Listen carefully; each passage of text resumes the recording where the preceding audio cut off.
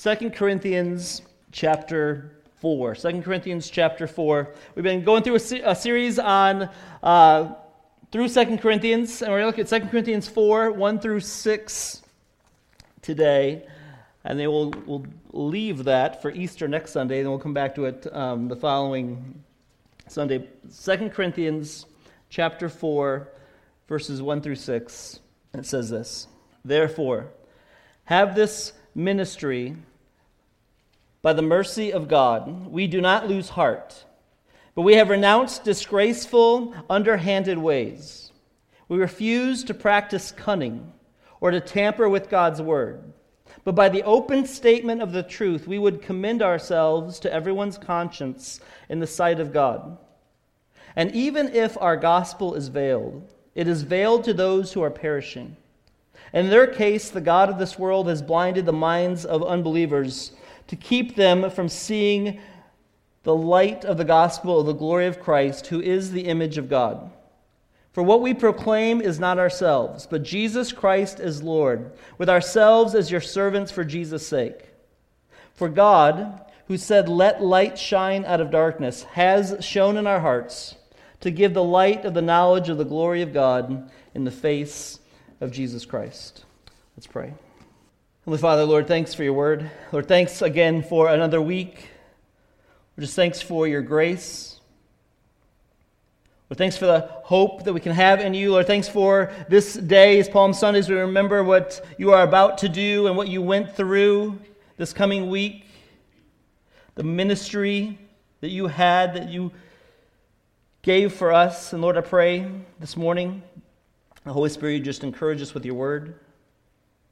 You would comfort us with your word. You would instruct us and open our eyes, that we may behold wondrous things from your word. Lord, pray that the words of my mouth and the meditations of our hearts will be acceptable to you. In Jesus' name I pray. Amen. He says, therefore, in verse 1. How far back do you go with the therefore of your life? I mean, how far back do you go with a therefore? We all have a therefore. We all have something. If you sit and evaluate how you ended up where you are, there's a therefore. How far do you trace that back? I was sitting with somebody even just yesterday and talking to them about their life, and the whole conversation was this therefore. This is how I ended up in this situation right now, as they discussed all these situations that had happened to them in the past that made up the therefore, which just means for that reason. When you see the therefore, a bunch of stuff happened before, so that he's about to say for that reason. And a therefore in the word it's like a magnifying glass that just takes a big idea and zooms in to the importance of the aspect of it. And that's what Paul is about ready to do with this therefore. But how far back can we take that therefore? In the context of 2 Corinthians, we could take it back to chapter 3, in which then you could take it back to other therefores that he has given it. But in this morning, in the light of Palm Sunday, I think you could take that therefore that he's about ready to talk about with ministry all the way back to Palm Sunday, when Jesus is riding into Jerusalem, and particularly at the end of that Hannah just read, where Jesus came in, he's looking over Jerusalem, and he weeps over it. And the word in that picture of weeping that was used, it wasn't like he just had this hidden sniffles. When Jesus rode into Jerusalem and he looked and oversaw the city that he had visited many, many times, he'd seen it many times, he'd been there many times, he loved Jerusalem. He went up with his family for the festivities and all the times, and he got to it, he looks over it, and the word that they used for his weeping was just this gushing, sobbing, ugly cry. Everybody saw it. He just literally was broken for Jerusalem, for what they didn't see and for what they couldn't see. And that his life and what was about to take place in that next week, as uncomfortable it was going to be, mattered and would matter for them, and he wept over it. And at the same time, there was this guy named Saul walking around the area as a Pharisee who didn't see it either, who didn't care at all what Jesus was about to go through. But as time went through and many things happened, Paul saw who Jesus was. And in 2 Corinthians chapter 4, his whole life became wrapped up about it. And so he could say, therefore. It looked like a wave of weakness when Jesus, if you would have saw him sitting on a donkey, coming up to Jerusalem, sobbing, it looked like a wave of weakness. But the reality is it was a tsunami about ready to take place of good news, of gospel ministry. And if you ever wondered then, if this is true, if what we say about Jesus is true, and who he is, why don't people believe it? Why do people walk away from the gospel? If what the gospel is as we know it, if it's true, as we know it is, why don't people believe it? And why do people walk away from it? And then why do some people who you never think will believe it, why did they believe it? And Paul explains in 2 Corinthians 4, 1 through 6, that everything that Jesus did, therefore, matters to his ministry today. And he gives in this passage reasons for why people don't believe, why people walk away from the gospel, and why some believe. And so he says, therefore, having this ministry by the mercy of God, he has been under attack, he's been criticized, he's been said that he wasn't a part of the ministry of God, he shouldn't be talking about Jesus, and he's defending himself through 2 Corinthians. And he says in this passage, key passage of the Bible, therefore, having this ministry by the mercy of God, he gives a description of what gospel ministry is. And he starts it out with having this ministry by the mercy of God. Paul never got over the fact that this was a gift that he did not deserve. He never got over that fact. He said this was what he has, his life that he is now living, it's a mercy of God. He said in 1 Timothy 1:13 that he was formerly a blasphemer, a persecutor, and an insolent opponent, but he received mercy. When it was Jesus on that donkey, Paul walking around wherever he was in Jerusalem, a Pharisee, he could care less. He was a blasphemer about it. He was a persecutor about it. He was absolutely rude and arrogant. He totally lacked respect about it. He would have saw Jesus on the donkey and he said, what a fool. Who cries like that in public? What a waste of time. Who would do this? That's how he treated Jesus. And then he saw Jesus and he said, this was an act of mercy. He was overwhelmed by the gospel. He was overwhelmed by Jesus, and his life was totally changed. Don't write off somebody at work who's rude and arrogant and belligerent about Jesus. And you talk to them, and they seem like they could just care less. There's no interest whatsoever in it. Don't write them off. And don't be afraid to go to the most belligerent, anti-God person you know and share the gospel with them. Because that's who Paul was. And he says when he saw the gospel, he was overwhelmed by it, and it was a mercy. His description of the ministry was a mercy.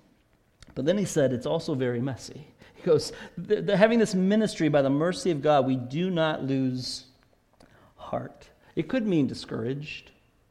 And there's a lot of things in ministry that discourage you. Maybe you felt that way. Why am I doing this? Nobody seems to care. It doesn't seem to make any progress. It could mean that. But it also means, what I think Paul's saying at this point is, it means that we're not shrinking back or not being cowardly. He goes, we don't lose heart. Having been given this ministry by God, we're not going to lose heart. We're not going to shrink back, and we're not going to be cowardly, even though we know that what we are called to is messy. It's difficult to try to share the gospel with people, to try to see people help them grow spiritually. And you've experienced this probably in your own life. Your spiritual life starts out, you're really excited about God, you're excited about Christ, and all of a sudden something happens. You get blown back, and you say, I'm going to recommit my life to Christ. I'm going to go for it. And you start going forward, and something else knocks you back down. That's life. It's also ministry, where it's just this messy thing. And Paul says we're not going to lose heart by that.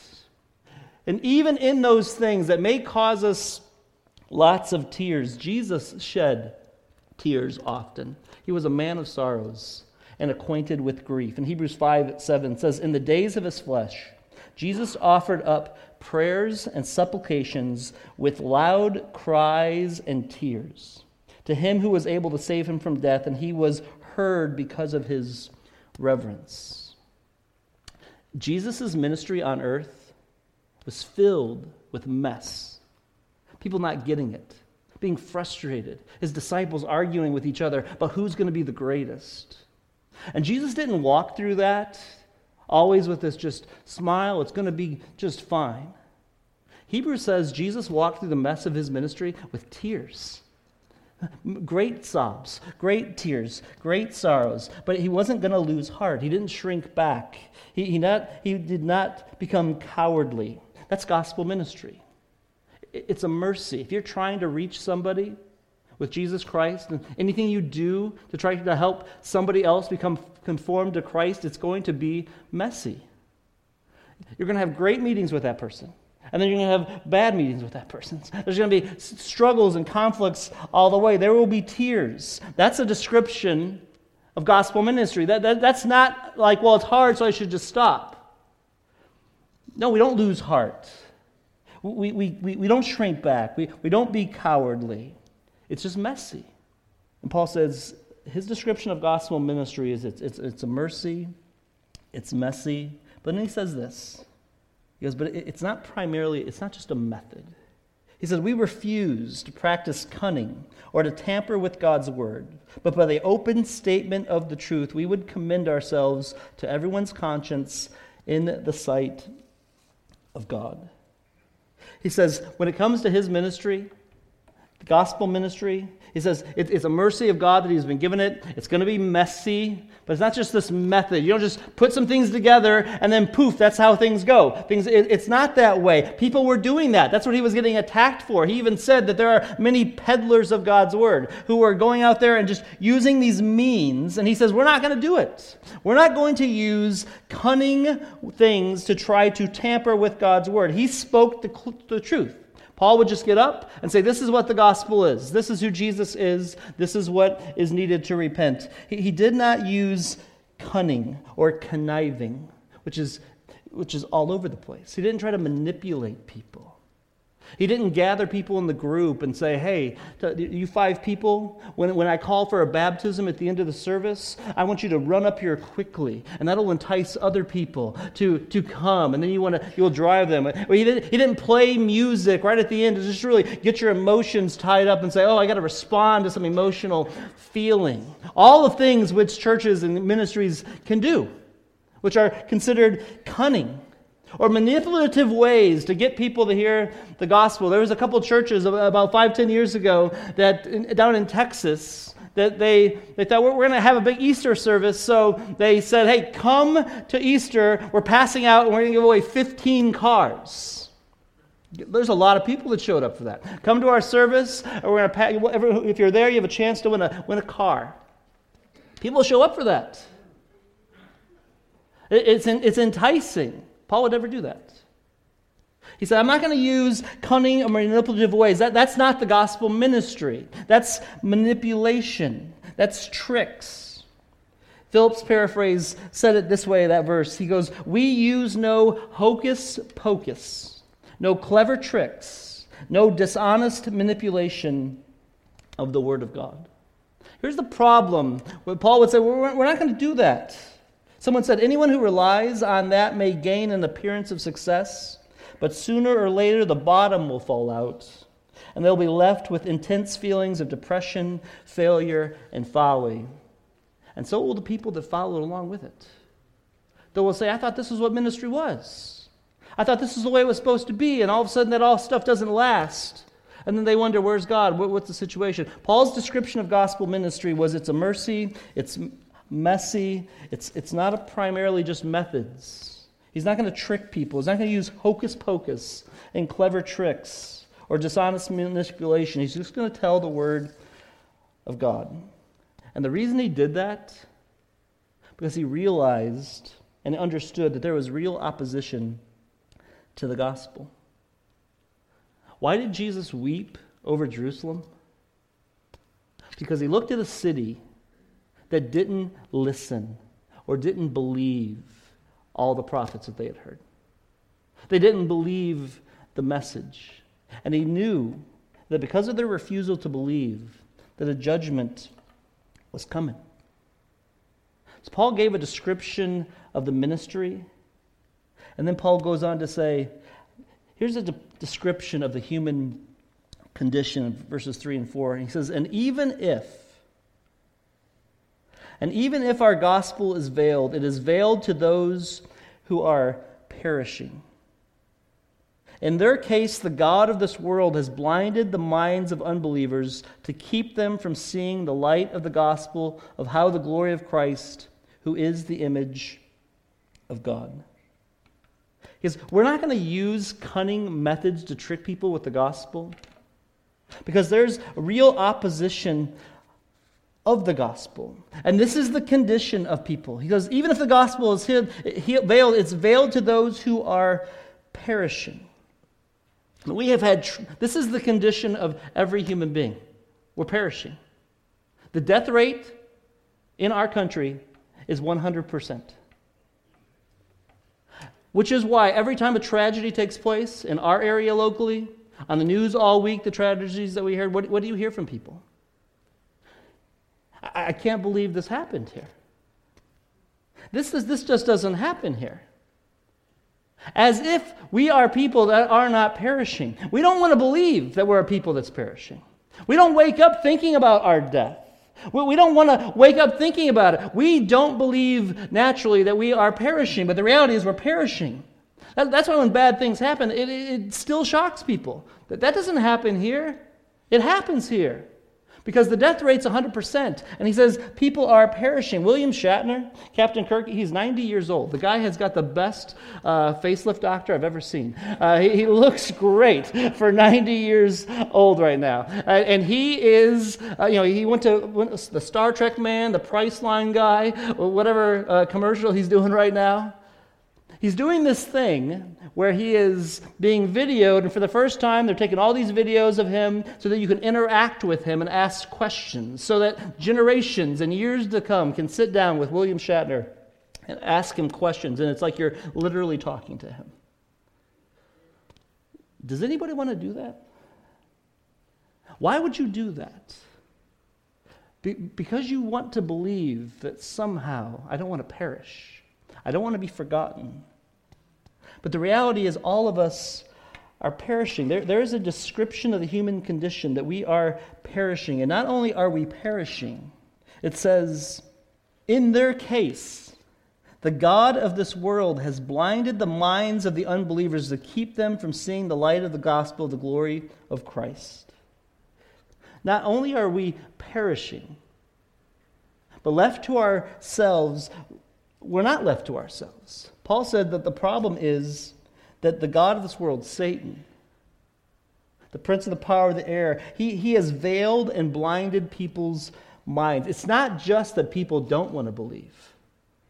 Satan has blinded people's eyes so they can't see. They're veiled. And how does he do it? How has he blinded people's eyes? How is it that the people that you live next to, the people that you work for, they have no interest maybe in the things of spiritual life? That Jesus means nothing to them. How is it that they cannot see that someone gave their life? It's because they've been blinded by Satan. And how does he do it? He does it with this delusion that we're all able to handle life by ourselves.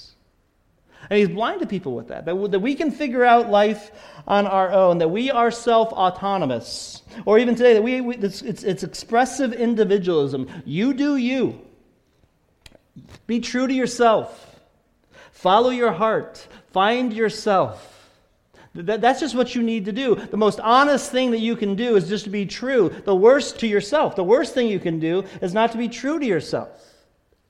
Because we believe, And because people have been blinded by Satan to believe that they can handle life by themselves, and they will go out on life, and it's like a bungee cord, they keep getting smacked back down. But they continue to believe that I can do it. I can handle myself. I just got to be more true to myself. And they've been blinded by Satan, the Bible says. It's the old poem, Evictus. It matters not how straight the gate, how charged with punishment the scroll.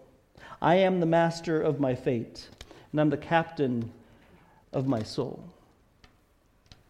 Where did we get that? Not by choice, the Bible says. It's because Satan has blinded people's minds.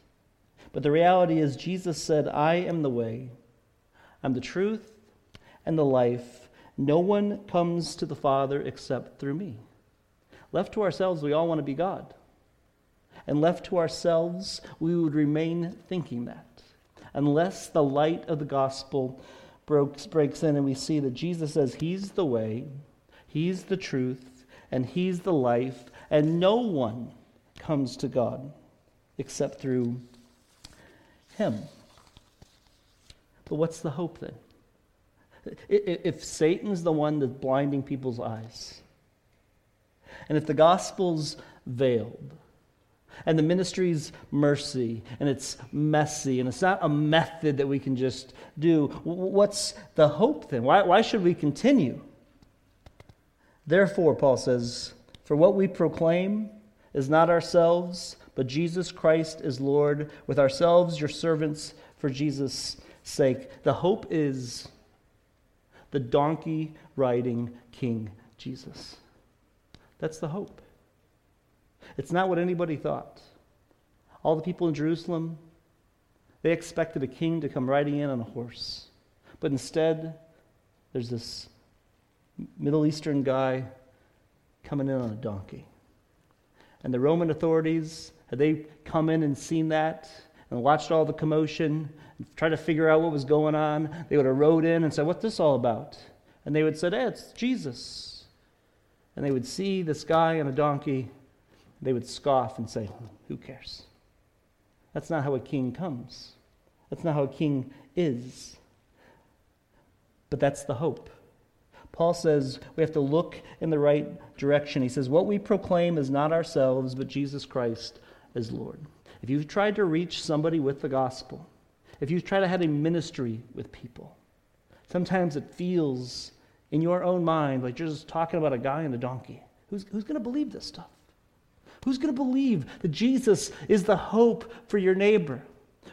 Who's going to believe that the person you work with and so smart, and he's an engineer, and he's talented, and he's got all kinds of degrees, and he's educated? How is he going to believe that Jesus is the answer? And it feels sometimes like you're talking about some just circus show.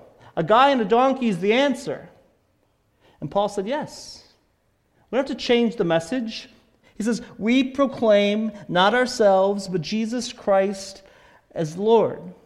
We just go to people as one beggar coming to another beggar, showing, hey, this is where I found bread. This is what we look in the right direction, and we say and see that Jesus is Lord. This is it. For we proclaim not ourselves, but Jesus Christ as Lord, with ourselves as your servants for Jesus' sake. Listen, Jesus has to be more than just a Savior. Jesus is Lord. He's King.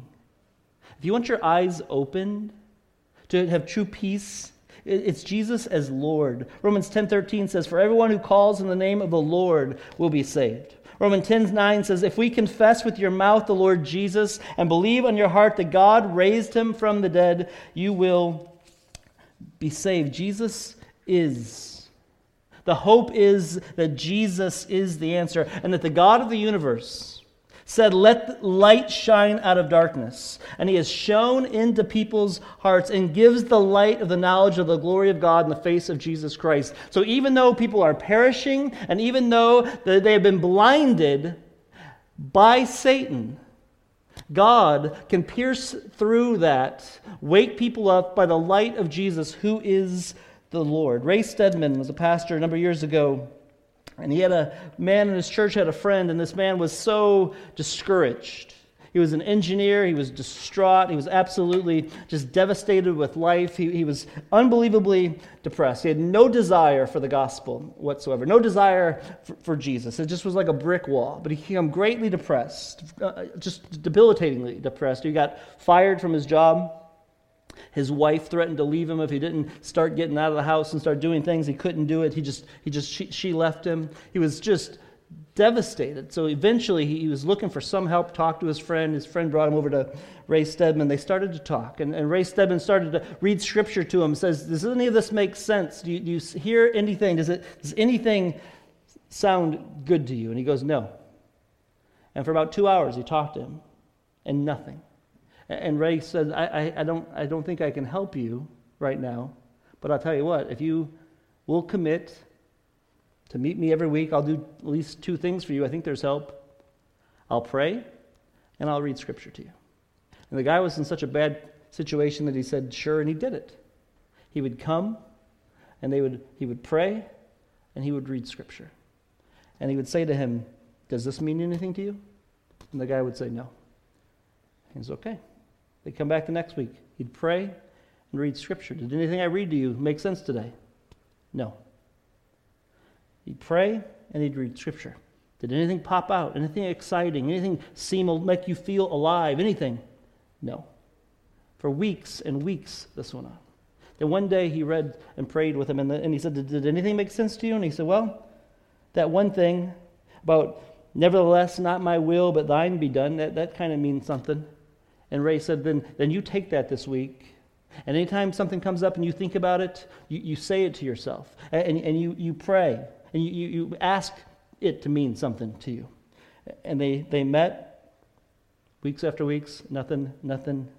But then gradually, he'd read something, and he'd say, did that mean anything to you? And he goes, yeah, that means something to me. That was helpful. They'd pray. They'd come back the next week, read more scripture. Is there anything there that meant something to you? Yeah, that meant something. And eventually, after almost 8 months of weeks after weeks after weeks of doing this, all of a sudden, the glorious light of the gospel broke into that person. He saw Jesus for who he was. He repented of his sins, and he came to Christ. It's the power of the gospel. It's not tricks. It's not hocus pocus. It's we proclaim, not ourselves, but Jesus Christ as Lord, with your servants for Jesus' sake. And so the call for us is to submit to it. Does Jesus mean anything to you? Do you want him to mean anything to you? Then ask him. Ask him to open your eyes. Ask him to unveil it. And if you know Jesus, serve him.